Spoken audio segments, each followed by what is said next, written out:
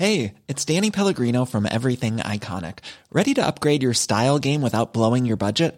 Check out Quince. They've got all the good stuff, shirts and polos, activewear, and fine leather goods, all at 50 to 80% less than other high-end brands. And the best part? They're all about safe, ethical, and responsible manufacturing. Get that luxury vibe without the luxury price tag. Hit up quince.com/upgrade for free shipping and 365-day returns on your next order. That's quince.com/upgrade. This podcast contains explicit language. Hey guys, hey! Jason Lincolns here. Thanks so much for listening to our show. Here at So That Happened, we like to think we've got our finger on the thinkfluencing pulse of a nation. But you know how that goes. While we may think we have all the answers, you may have some additional questions. You might also have some answers of your own.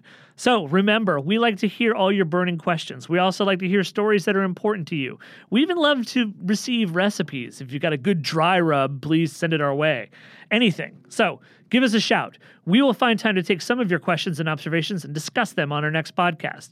So don't be shy. Let us know what you're thinking, what you're talking about, how you're living by emailing sothathappened@huffingtonpost.com. You will become champions of our hearts, which you can then put on your resume. Thanks a lot.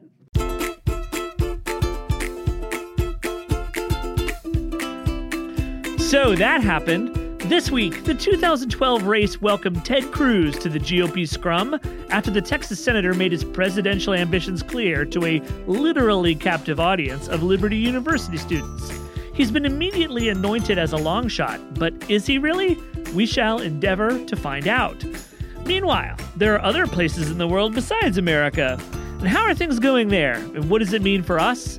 We will talk about elections in Israel, unrest in Yemen, and I hesitate to even say this aloud, a potentially hopeful turn in Afghanistan, graveyard of empires? Finally, as if you needed something even more surreal and complicated in your lives, we're going to talk about seigniorage, the minting of dollar coins, the minting of platinum coins, the eternally ephemeral nature of the concept of money, and, strangely enough, whether or not Europeans are terrible people. This will all make sense for a minute or two, and after that, I make no guarantees. I'm Jason Lincolns with Huffington Post's Zach Carter, Jessica Schulberg, and Allie Watkins.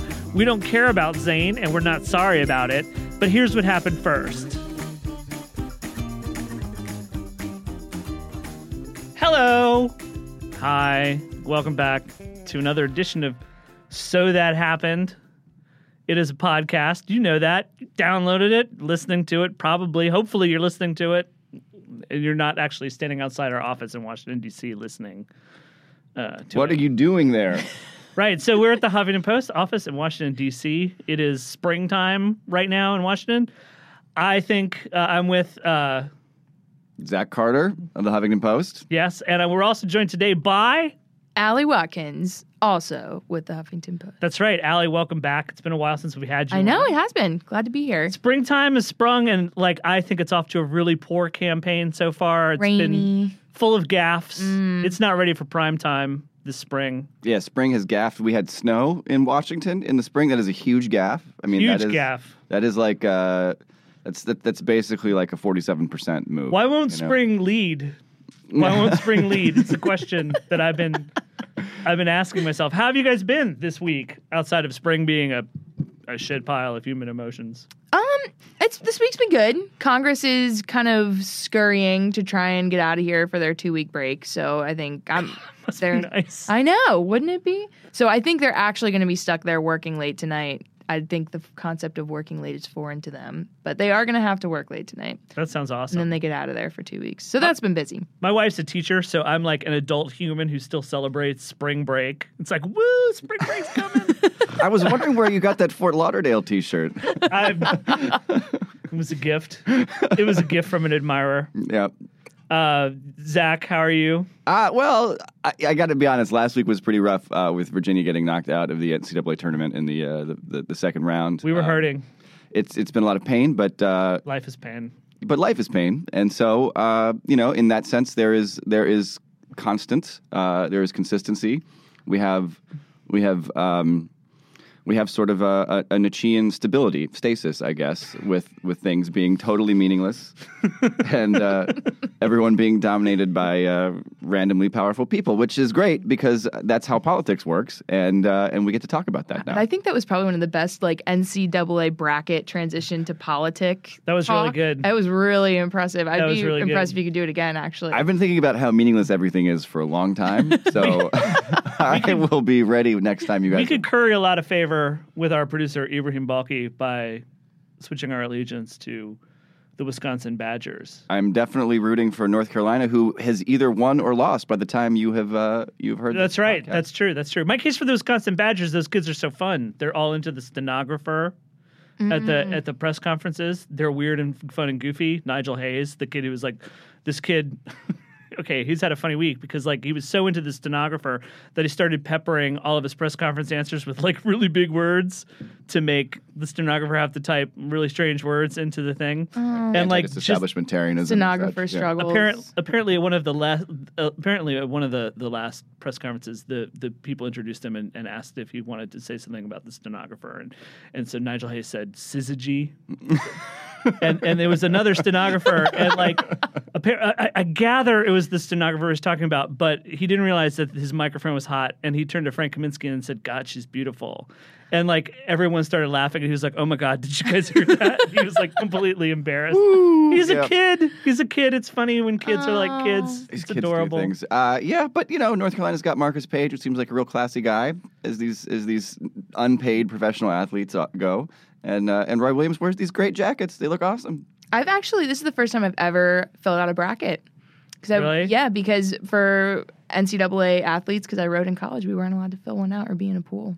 So this is a big first. Seriously? Oh my God! I remember this in high school. My teachers warning me that they threatened to suspend kids for participating in brackets because it was Gambling? It was gambling. Of all the vice patrolling that happened in high school, that one just seemed like the absolute dumbest. It made me want to go smoke weed in the bathroom just to But that must have been hard. You're from Philadelphia. You went to Yeah. Temple. That's basketball So we mecca. were all about the it. Palestra, all those old time matchups, the Big Five, St. Joe's, Temple. But we were warned every year. We weren't allowed to be in a bracket pool. Wow. It's against God's law. NCAA, man. Well, speaking of God's law, American politics. we got a healthy dose of it this week. We're welcoming Allie into the sordid mess that is campaign reporting. I tried to avoid it for a while, but Right. I'm slowly being tugged in. But No escape. we're No also- escape from the 2016 vortex.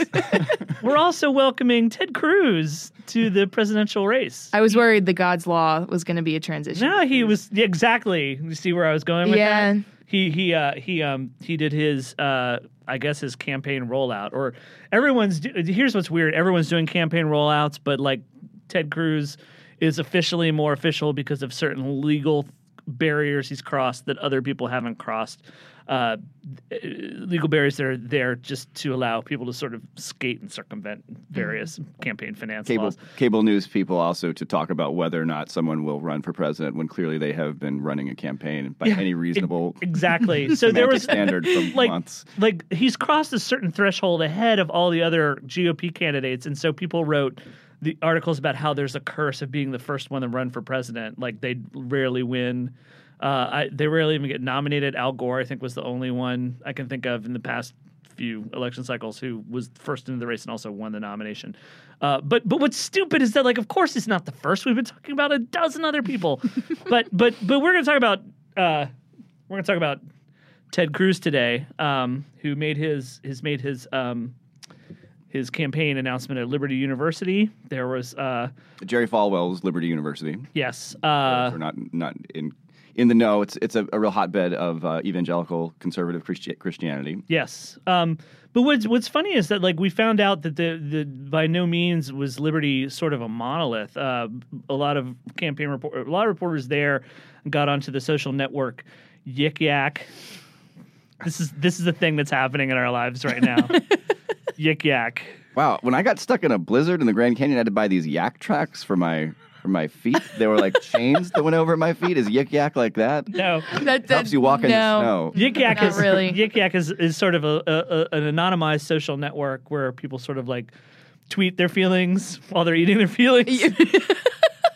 And so there are a lot of people who are kind of like sort of like joking about the fact that like, oh, you know, this, of course, what a lot of people won't mention is that everyone has to be at this convocation event because we're required to be here, or we They get would fined. get fined. We Yeah. get fined $10. Like people did make the jokes on Yik Yak. I'm only here so I don't get fined. And there were a lot of there's actually a pretty decent population of people at Liberty who back Rand Paul. Ruined a bunch of Ted Cruz's photos and their T-shirts. Yeah. Those guys are good at just the photobomb game. You know, back from the Ron Paul days. I think they invented photobombing. They sort of photobomb multiple elections. But what's interesting, though, is that Ted Cruz and Rand Paul have for some time been discussed as Republicans who are sort of competing for the same anti-establishment vote. That's right. Which strikes me as very odd because Ted Cruz has been unwaveringly hawkish on foreign policy. He does not appear to be a libertarian in any of the senses that Rand Paul has sort of cultivated this sense of libertarianism about his own campaign. And yet they seem to be sort of in the same league. I'm constantly sort of flummoxed by that. I'm wondering where they're perceived as in the same league, because I don't get that impression here as much anymore. And I don't know, maybe I just haven't been in the 2016 vortex enough. But I think, you know, from talking here around town, I agree with you. I don't know that as it all kind of, you know, flushes out, that they're both going to be looking for the same demographics. I agree with you. I think Ted Cruz has totally abandoned the libertarian streak. Yeah. Yeah, and it's kind of interesting because I think conventional wisdom a year ago would be like, wow, if Ted Cruz and Rand Paul jump into the race, they're going to be competing for the same votes. Here's the thing. I don't actually know how Cruz maybe cobbles together a coalition. Obviously, he's making a huge play for evangelical voters, which is not stupid. There's been a pervasive theory in politics that harnessing the full power of evangelical voters can change election results. I'm skeptical about whether that vote is that powerful. I also am skeptical about whether that vote is that monolithic. I mean, there were all those Ted Cruz supporters there. Rand Paul supporters there at Liberty. And of course, evangelicals have been known to support Democrats too. But sometimes they're really into human rights and against climate change, you know? What's interesting though is that I think that maybe people have been writing the Ted Cruz is a long shot story a bit prematurely. The Monkey Cage, which is a political science blog on very good. Really good folks at the Washington Post. They actually and I encourage you to read the article. Is Ted Cruz too conservative for Republican primary voters? I'll just basically summarize it. That doing one of their studies done with something called a box and whisker plot, they actually found that surprisingly Cruz is actually to the left of like the concentrated GOP voter demographics in 3 of the early primary states, Iowa, South Carolina, and Florida. So the idea that he can't probably be the idea that he's not going to be a popular force in the 4 primary states, and he's to the right, slightly to the right of New Hampshire. And I mean, he's slightly to the left or right of all these voters. But he's a lot closer to the heart of that GOP constituency in those 4 early primary states than Jeb Bush is. Mm-hmm. And, you know, we could also say the same thing about Jeb Bush. How does he cobble together a coalition? Because he has a lot of things that are sort of like heterodox to where the GOP base, especially the primary voter base, is at. Mm-hmm. But I think that there's a distinct possibility that Cruz can actually prove to be very popular in those states. Probably shouldn't be written off as a long shot right now. Well, and I mean, to some extent, also, I think we have seen a sort of coalescing over the last 3 decades, but certainly in the last few years, around what a Republican is, what policy positions are acceptable within the Republican Party. And so to some extent, when we talk about one candidate being to the left or to the right of another within the Republican Party, there's a pretty well-established set of things that they are going to be in favor of. And the question tends to be, what their tactics are going to be in the ways that they will pursue them. Like I thought a lot of the stuff that Ted Cruz was describing in his rollout was pretty conventional wisdom republicanism. Like, be super hawkish all the time, hate all regulations. It sounded like just sort of GOP orthodoxy. But where he's unorthodox is when he's cool with shutting down the government on a fool's errand quest to try and achieve those goals, which makes him look tougher to some parts of the voter base. It makes him look foolish to political strategists in Washington. And I think you can see that coalescing. That Can't believe this is happening. Oh my God, Diane Rehm would just destroy you. Yeah, my cell phone just went off. But you can see this with the evolution of Rand Paul's foreign policy, right? I mean, he's come across as being very skeptical. I won't say anti-interventionist, but skeptical about the effectiveness of U.S. interventions abroad. And has really shifted to becoming much, much, much more hawkish. This week, he introduced a budget amendment that would boost the defense bill by cutting social programs, boost defense spending, just totally abandoning the whole anti-interventionist sort of label. And I think you can just see the parties becoming really, really hawkish again, and I think more monolithic on policy, even if its voters are not monolithic. Well, one thing that's interesting is that a lot of the stuff the Monkey Cage put together begs the question. Sorry, I hate using that phrase. It raises the question. Maybe it's not the candidates who are pulling this the GOP to the right. Maybe it's the states, but Ted Cruz is still necessarily going to kind of pull this field a little bit rightward. Yeah, I think it's natural. I think what you brought up is an interesting point. Kind of seeing both, where Cruz and Paul have kind of started to shift and define themselves. It's almost like, I feel like this is also going to somehow, sift out throughout the 2016 race, is that you talk about this heart of the GOP constituency, and then you have, this whole outlier, talking box and whisker plots out to the right. And I don't think the GOP, it's in, it's well known, it's kind of in this redefining phase. It needs to figure out how to survive. And I think somewhere, between that GOP constituency and the far right, somehow libertarianism comes in, but nobody really knows what to make of the Republican Party in that space. And I think that that's where you're going to see, Paul's kind of maneuvering his way in there and changing, I think it's going to be interesting with him because he's seen as this face of libertarianism. And as he shifts, is the definition of libertarianism going to shift with him, or is he going to shift away from libertarianism? So that, I think, will be an interesting development. It is interesting the way libertarianism now is really, really closely affiliated with the Republican Party. That hasn't always been the case. There was a time when libertarians were seen as more conservative than liberals, but also deeply critical of the Republican Party generally. I feel like it's just like sort of structurally inevitable. When you're out of power, you identify with the party that's also out of power.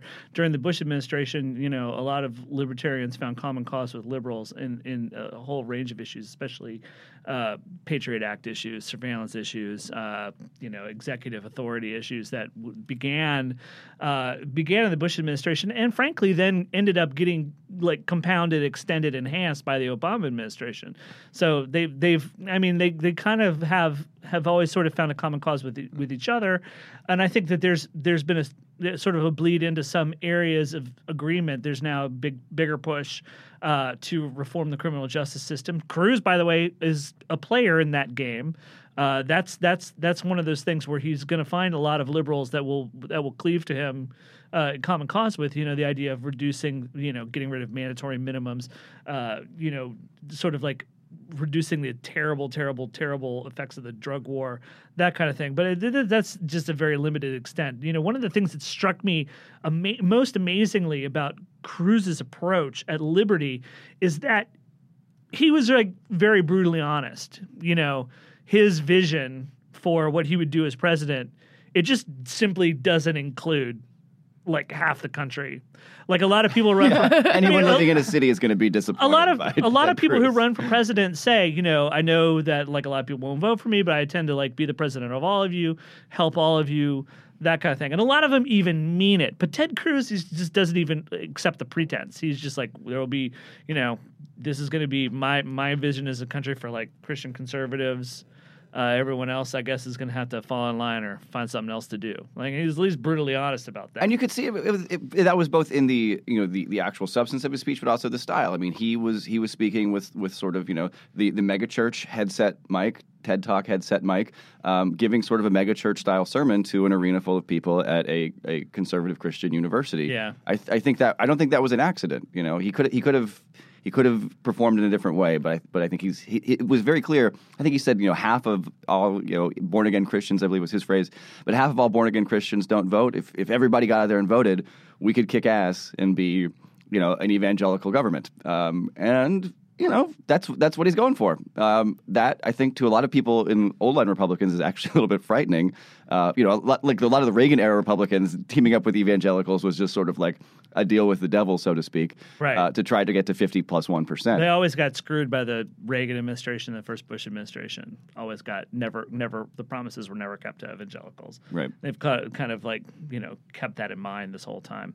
At the same time, Rand Paul, he's going to do his campaign announcement in front of an aircraft carrier. So, and that was kind of plays into what you said. He's going more for this. I don't want to call it hawkish, but certainly leaning that direction. I'm not an isolationist. Just in this aircraft carrier places. Would an isolationist do that? No, an isolationist would be like, keep that aircraft carrier here. Wrap it in some duct tape. Put some packing peanuts around that. Yeah, it's gonna be interesting. Rubber bumper. Yeah.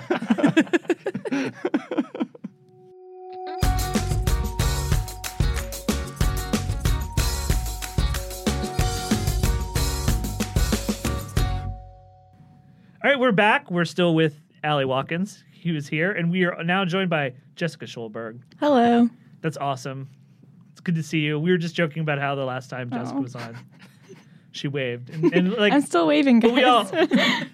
I wish that podcasts were like a visual medium. Yeah.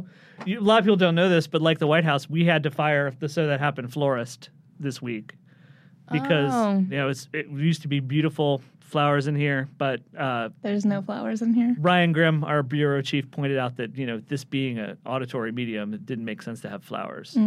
So that's why we had to let the florist go. Not because the florist was terrible, though purely coincidentally, he was an awful florist. So that's too bad. But we miss him, mainly because he was my hydroponics guy.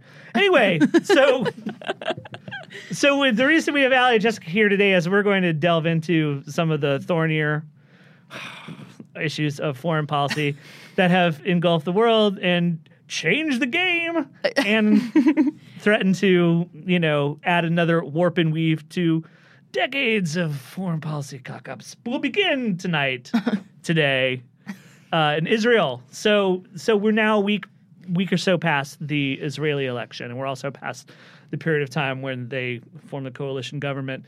And going into the Israeli election, there were two kind of strains of thought. One was that the electorate was moving ever rightward, leaving the Israeli left behind. But there was also this idea that there was enormous discontent in the electorate with the way the economy had sort of like stagnated, and there was not and Bibi Netanyahu's government wasn't generating enough ideas to sort of like leave people the feeling that the economy was growing again. So people in politics, political science, recognize those two things as fundamentals, but these also were in conflict with each other.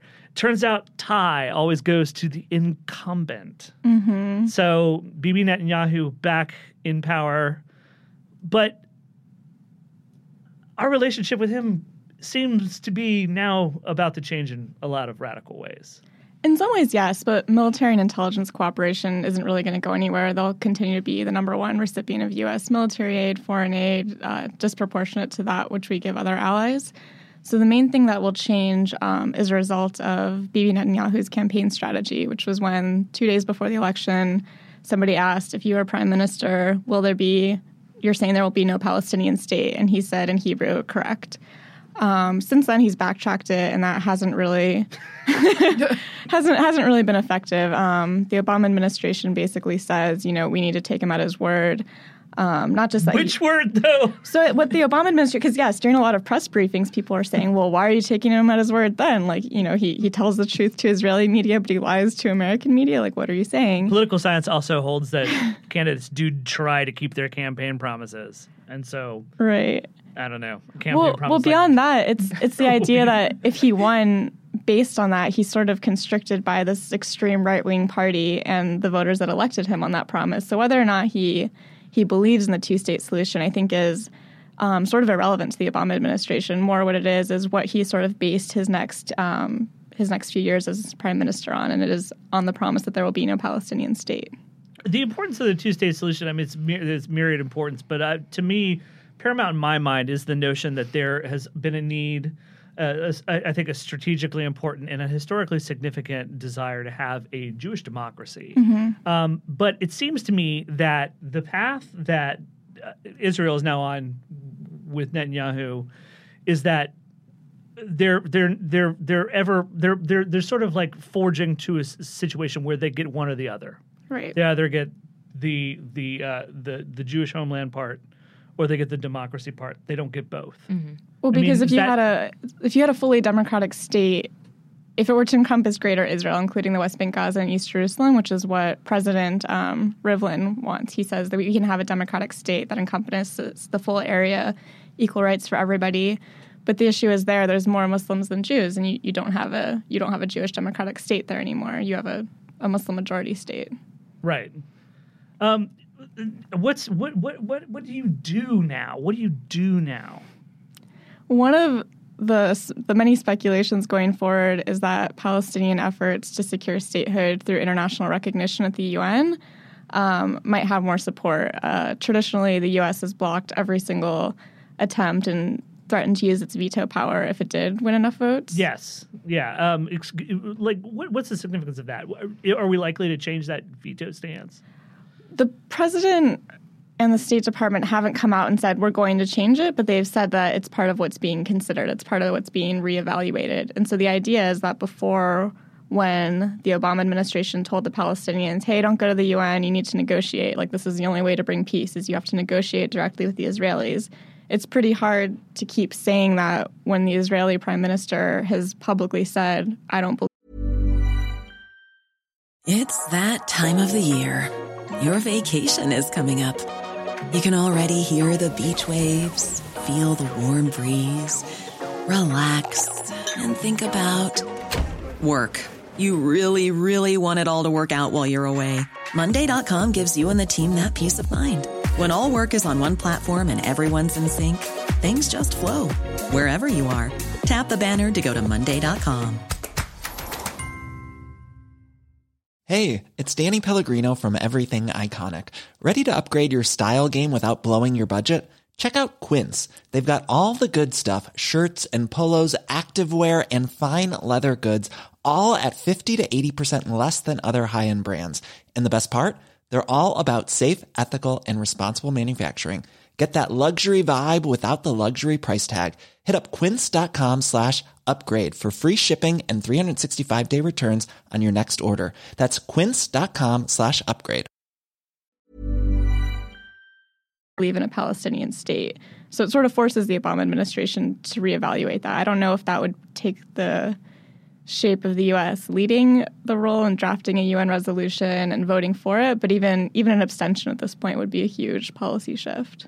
We're about to launch into a 2016 campaign, and obviously there are going to be numerous occasions where it's going to come up in debates.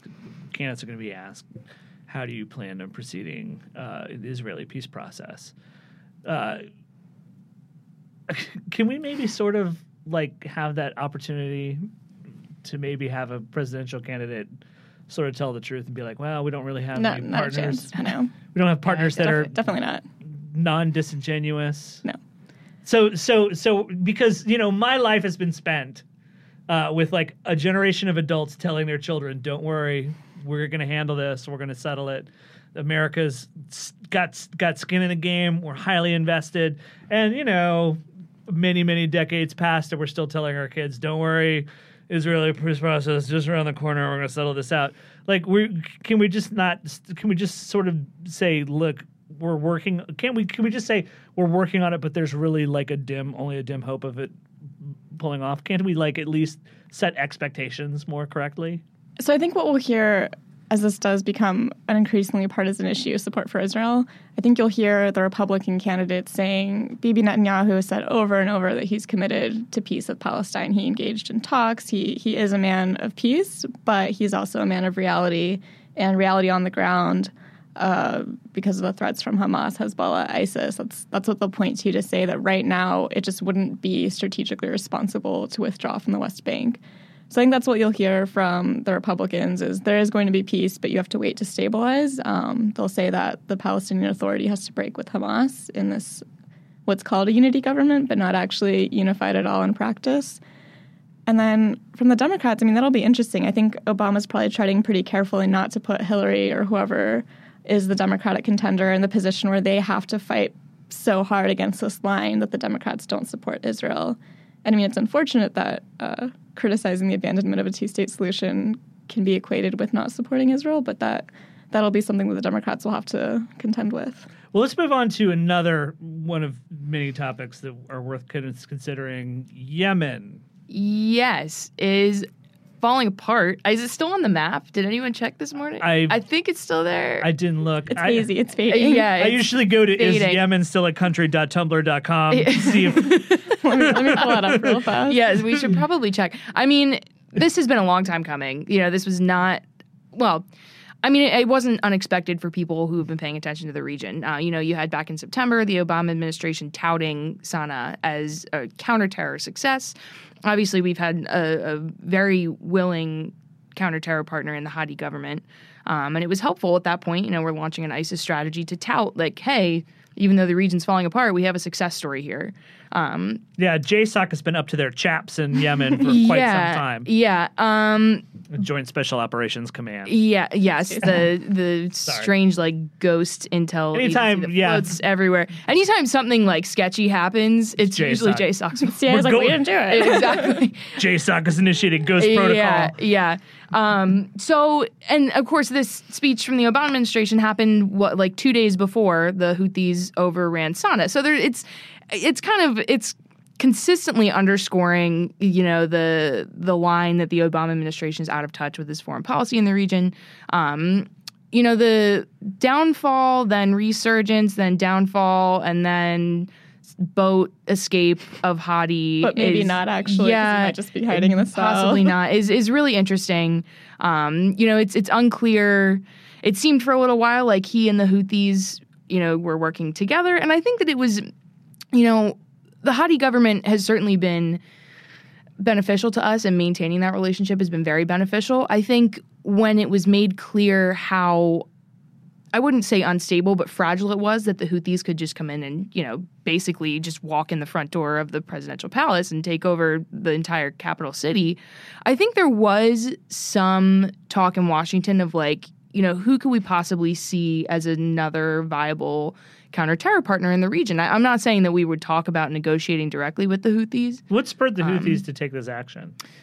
Well, they're kind of the other end of the spectrum from Yemen's other terror group, AQAP. Right. So they've kind of been warring over territory in that area for a long time.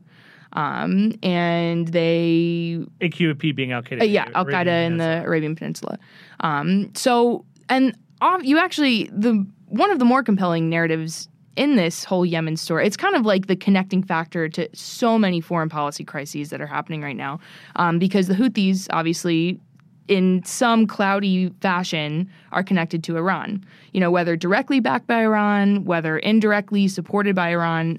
So, you know, that's something interesting, too, with last night, with obviously Saudi Arabia announcing this giant coalition going in, fighting against the Houthis. Is there some timing advantage there, you know, showing where, you know, physically they're fighting against the Houthis as an Iran deal inches closer? Is it also kind of a show of brawn against Tehran? And one of Saudi Arabia's biggest fears with the Iran deal is that we're going to return to a pre-revolution relationship with Iran, pre-1979, where the U.S. was best friends with the Shah. And that's sort of the last thing that the Saudis want to see. So I think Ali's right that could be kind of a flexing of muscle. Like, just because you might be approaching some sort of normalization with the U.S. doesn't mean that we're going to lose our foothold in this region. What's interesting to me is that I remember back in 2008, as people started to sort of like stitch together what they thought an Obama doctrine would be, foreign policy wise. It seemed to me that like a lot of the overarching conventional wisdom on that was that there would be sort of a break from heavy-handed foreign policy. We seem to have been, for decades, we've seen them be shifting between sort of like heavy-handed neo-Wilsonianism, heavy-handed neoconservatism, and that the Obama administration was intended to sort of like take the light touch approach. And I think that maybe that was preserved for a considerable amount of time. But when you consider everything the military has been doing in Yemen, when you consider the fact that we got sucked into Libya, and now... And at the same time, what I thought was a light touch actually became a sort of crucial and stupid disengagement from the nascent Iraqi government. Well, I think you could differentiate between a light foreign policy touch and a light military touch. So Sure. From day one, he said, I'm going to reach out to Iran. I'm going to reach out to Arabs in the region that have traditionally been marginalized under the Bush administration. And then I think on the other end of that, the light military touch sort of bred circumstances in which he was forced to re-engage. I think Libya is probably a good example of that. But were we forced to re-engage in Libya? First in his mind. We're watching. And then you could argue that if there had been a longer engagement in Libya rather than a prompt airstrike, take out Gaddafi and leave, then things in Libya might be a little more stable. And even Libya, I think, illustrates kind of the clumsiness of an Obama foreign policy and engagement there, because for a long time we were very good friends with Gaddafi. Right. And yeah, that's definitely true. Yeah, I mean, we were assisting. We weren't having it off with him like Tony Blair was, but we were, Yeah, I mean, we had we're still on the Valentine's list. Exactly. Yeah. I got the Christmas card every year. And so it's like American lobbying firms doing PR for... We were helping the government in some context render rebels who like 3 years later we turned around and supported. So you can call it whatever you want to in Libya, like a good example of a light touch military engagement, but it's really, I mean, when you look at the history here, it's not like these changes happened over the course of I think it's super heavy-handed. I mean, we went in with airstrikes, and suddenly there's all these CIA spooks on the ground there. Yeah, it's like, okay, it's almost like if you don't call it, and I feel like the concept is morphed into like, if we don't officially call it a war, it's light. And if we say no boots on the ground, as we've been trying to say, then it's not heavy-handed. Then it's a shower shoes on the ground. Right, slippers. Those little pads on the bottom so you don't slide around. All right, really quickly, Afghanistan, new president of Afghanistan coming to the United States. Yeah. Is there any kind of breakthrough possible in Afghanistan? Because like when it came to our relationship with Karzai, things got very strained. And that government was super corrupt. Mm-hmm. So is there a path forward now? Congress certainly sees it that way. And the marked change, seeing the joint session for President Ghani, it was a joint meeting, actually, it wasn't technically a session, but the joint meeting yesterday for President Ghani's speech was almost, reminiscent of the Bibi speech. I mean, people were so excited to see him, hugs, like standing ovations. He got Congress to laugh a couple times. I mean, he was a total crowd pleaser. And just seeing... What we needed was a comedian in running Afghanistan. And he made it very clear in the speech. You had a lot of talk of how they're cracking down on corruption, and there's a lot of support and belief in Congress that he's doing that. And he has the track record thus far to support that. And part of, why I think Washington is a little more optimistic in the Ghani government is that he's maintained this, I wouldn't call it, super close relationship with Abdullah, but he's maintained a working relationship there. So you have Abdullah being one of the perennial presidential rivals in Afghanistan. Mm-hmm. But with their cooperation, you have this kind of coming together that you haven't seen in Afghanistan for a while between, a government that's cracking down on corruption. And I wouldn't call it progressive, but progressive in the sense moving towards a future, becoming a self-sufficient state. So you have that joining up with then someone who kind of connects to the more tribal, traditional Afghanistan. Ghani said, Ashraf Ghani is his full name, he said that Afghanistan will be self-reliant within the decade. He said we will not be lazy Uncle Joe. I don't know how to take a shot at Joe Biden like that. Yeah, he was right behind him too, Bummer. Right. Yeah. And I think people know that that's really optimistic. You know, even Afghanistan's most gung-ho supporters up on the Hill know that, you know, is Afghanistan really going to be able to support its own security in that region within I mean, we're still giving military aid to Israel. You know, if Israel can't do it, why would Afghanistan be able to? So, you know, but I think they would rather, it was kind of very like, we'd rather have someone who's super optimistic. You know, I think what Richard Burr said was like, how can you be in that region and not be optimistic? How would you get out of bed in the morning? And I was like, that, What? Did that come from like, Reach for the moon and you'll reach the stars. It's going to be a great day. yeah, Bob Corker's like, you know, even if he gets like 80% of the way, it'll be, and it is. Right. They basically said, they should have given him like a nice little like kindergarten in class Gold poster. star that was for like, effort. Reach for the moon, even if you miss. All right, well, okay, I think we'll... Leave it at I that. think the best place to end a discussion of American foreign policy is with that brief shot of false hope. Thanks, guys. Thanks for having me.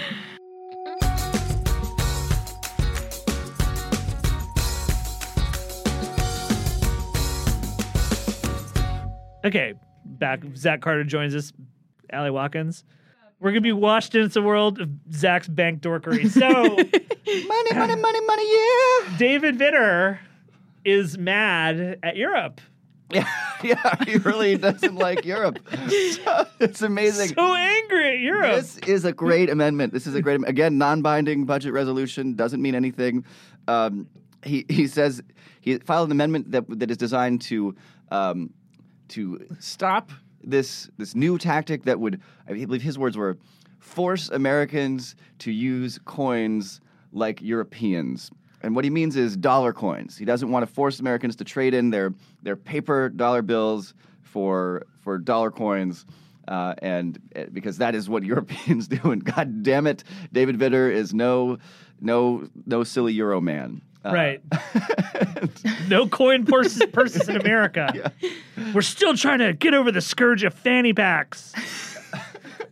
Paper money, folding money.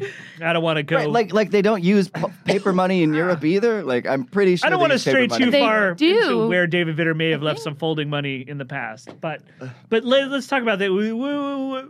What's the benefit? Is there any benefit to switching over? I mean, the Europeans did it for some reason. The Canadians did it for some reason. The Canadians even call their dollar coin a loonie, which is kind of weird. Really It's weird. like one of the few things Canada does I can't get with.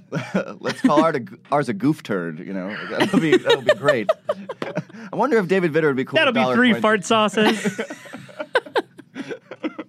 Thanks for coming to Taco Bell. Yeah, so from what I can tell, this is basically a pissing contest between Mike Enzi and David Vitter. Mike Enzi's really into the dollar coin, and from what I can tell, the reason is because, at least according to GAO, the dollar coin would actually create about $5.5 billion of net profit to the federal budget over the course of about 30 years. Okay, how does that work? Yeah. How? All right. So it basically The does it. GAO is the Government Accountability Office. Yeah, it does it because money is fake. That's how it works. For a while, there was an argument that coins were more durable than bills, and so even though it costs more to produce the coins, they would last longer. So you would have to print as many of the things. So that would save the government money. Turns out that's not actually the cost of producing the coins is higher. Bills are more durable than they used to be. It's actually just not true at all. It is just total money magic, and it's a process called seigniorage, which is one of the sort of oldest monetary powers that governments have had. It is basically the ability to create money out of thin air that is more valuable than the stuff that went into it. So, you know, when you carry around a quarter, it doesn't actually have 25 cents worth of whatever nickel in it or something. You know, a penny doesn't have 1 cent worth of copper in it. Pennies actually sort of reverse seigniorage because pennies cost more to make than they're actually worth. Right, we should totally get rid of pennies. We should get rid of pennies. They're an abomination on reason. But you know, let's say it costs like 30 cents to produce one of these dollar coins. Which is what it costs. It's then worth $1. And so you can use it to buy $1's worth of stuff, which means the government has made a 70-cent profit on the production of that coin. Right. But it only costs 5 cents to make a paper dollar. Right. So the seigniorage costs are actually better. Profits are actually better on paper money because paper is cheaper than metal. But the thing is, if your goal is to replace the existing stock of currency that's being exchanged with new stuff, then you will have to print a whole bunch of new stuff. And so the fact that we would have to produce a whole lot of new coins to replace the existing dollars would create about $5.5 billion worth of profits over 30 years for the federal government just from literally minting the money. And it's like magic. It's fake. It's fake.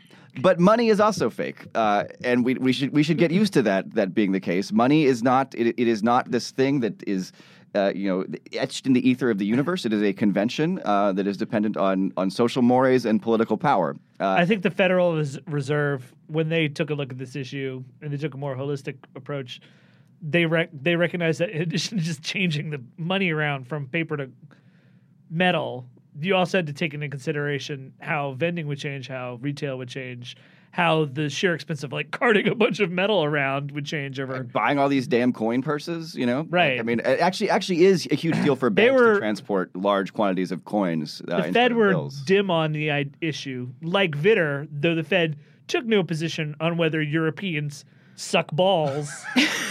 David Vitter made it clear. Europeans suck balls.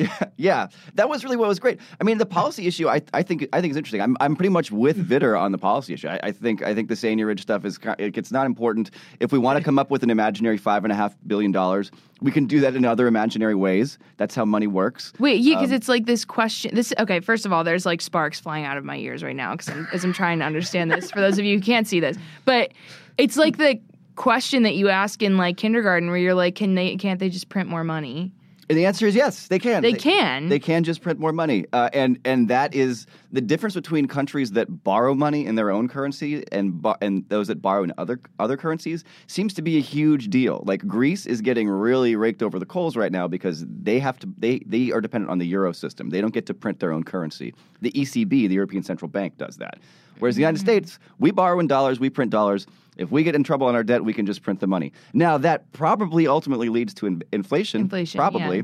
But sometimes it doesn't. Japan has not had serious inflation problems, and they've basically been printing money like crazy to deal with very large debts for more than a decade. So we could literally print ourselves out of debt. Yes. Well, in theory. There will be us back is there is like a band of madmen with their hair on fire about inflation, constantly warning about the impending doom that never seems to arrive. But I guess when it does, we'll all be kind of sorry. And that's the thing. It's like the avian flu. It's like, that sucks. We should have done something about that, but we didn't. Fuck it, whatever. But it's not a science. It's not a science. And so, contrary to like what people in monetary economics will tell you, I mean, it's dependent a lot on like how legitimate the American political system is perceived abroad, like how strong the American military is. It's a very amorphous process, and there are costs to not printing more money. Like the way that you create wealth in a society is by printing money. That means there's more money for people to buy things. Of course. So if you don't print enough money, you are actually holding back the economy. And so there can be, while you could be worried about the long-term threat of inflation, there are immediate things that that you have to worry about too. This is all a little bit far removed from whether or not David Vitter thinks that Europeans are a bunch of fuckers who can go fuck themselves. But yeah, that was just weird and mean and cruel. But there's one coin we definitely should mint. And that is the $1 trillion platinum coin. Yes, because that will get rid of one major political problem, which deals with the legitimacy of the American political system. And American currency, and our credit rating, the credit that our currency is given around the world. Yes, and that is the debt ceiling. That's the debacle that we were talking about. So the United States can't default on its debt unless it just chooses to by being try not to. But that's the point. Like, we could have an inflation problem by printing money potentially in the far future. Even that is somewhat hypothetical based on sort of contemporary monetary patterns. But we cannot have a default. We can just print the money to pay off the debt. There cannot be a hard default on the debt. So the only way that can happen is if the United States just chooses not to pay its debts. And the only way that happens is when this debt ceiling thing comes up every year, where the prior obligations of the federal government are due. And instead of paying them, Republicans have repeatedly said the Democrats and President Obama have to give us something in exchange for our willingness to make good on the prior commitments of the American government. And this hostage taking resulted in, I think it eventually gave us the sequester, right? Sequestration? Yeah. The Budget Control Act. That was when, to be perfectly fair to the idiots on this, the Obama administration did actually sort of give credence to the notion that maybe the debt ceiling was a good time to start negotiating stuff. Oh, yeah. And it was just like, that's like when Pandora said, maybe I should open this box, see what's in this box. Everyone tells me. But oh, look, all the shit that came out of the box. I think Obama has said But that hope was a mistake, left. Hope was left.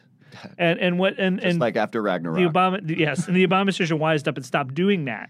But of course, cat's out of the bag. Now I've mixed the metaphors. Pandora's box. A bag of cats. Yes.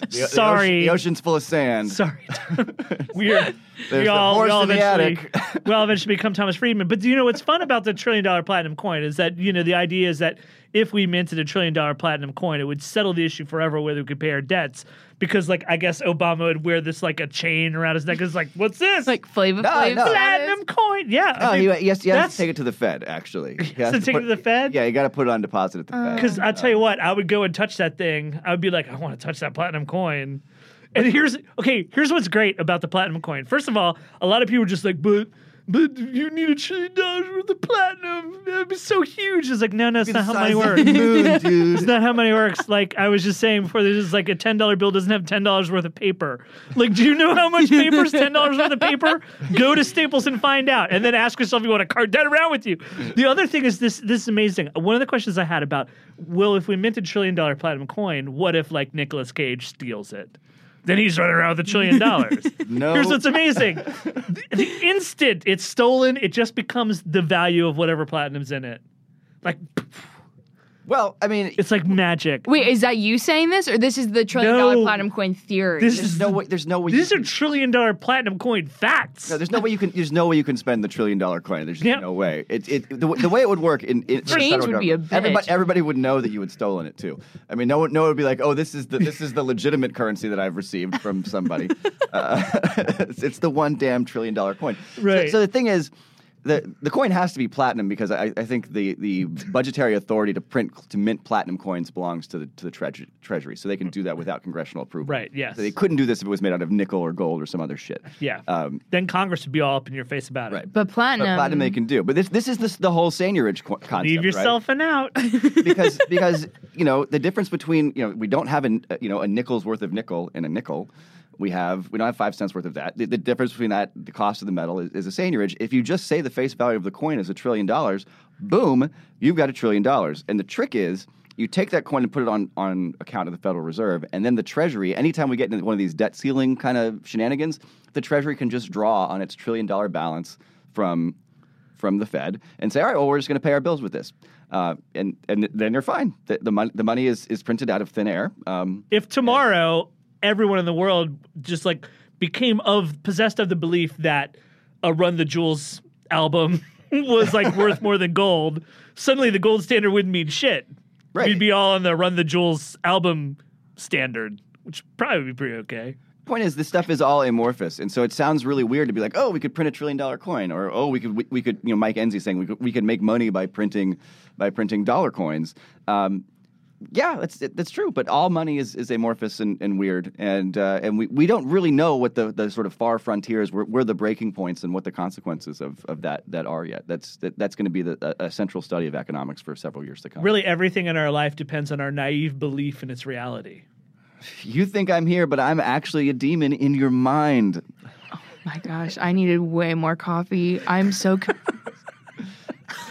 That's okay. We'll get you some Descartes and some Philip K. Dick, and you'll be fine. All right. The whole point of this podcast is to occasionally confuse you, but leave you completely unharmed. Succeeded Using secret with $1 trillion demons. platinum coin. So that's what happened this week. This podcast was produced and edited by Ibrahim Balki, with technical direction from Brad Shannon and assistance from Christine Canetta and Adriana Ucero. I'm Jason Linkins. This week we were joined by HuffPost reporters Zach Carter, Jessica Schulberg, and Allie Watkins. So That Happened is available on iTunes. Check us out in the iTunes store and look for the Huffington Post whole family of podcasts. Subscribe and tell your friends. If there's something you'd like to hear us talk about, send an email to sothathappened@huffingtonpost.com. As always, thank you so much for listening, and we miss you already.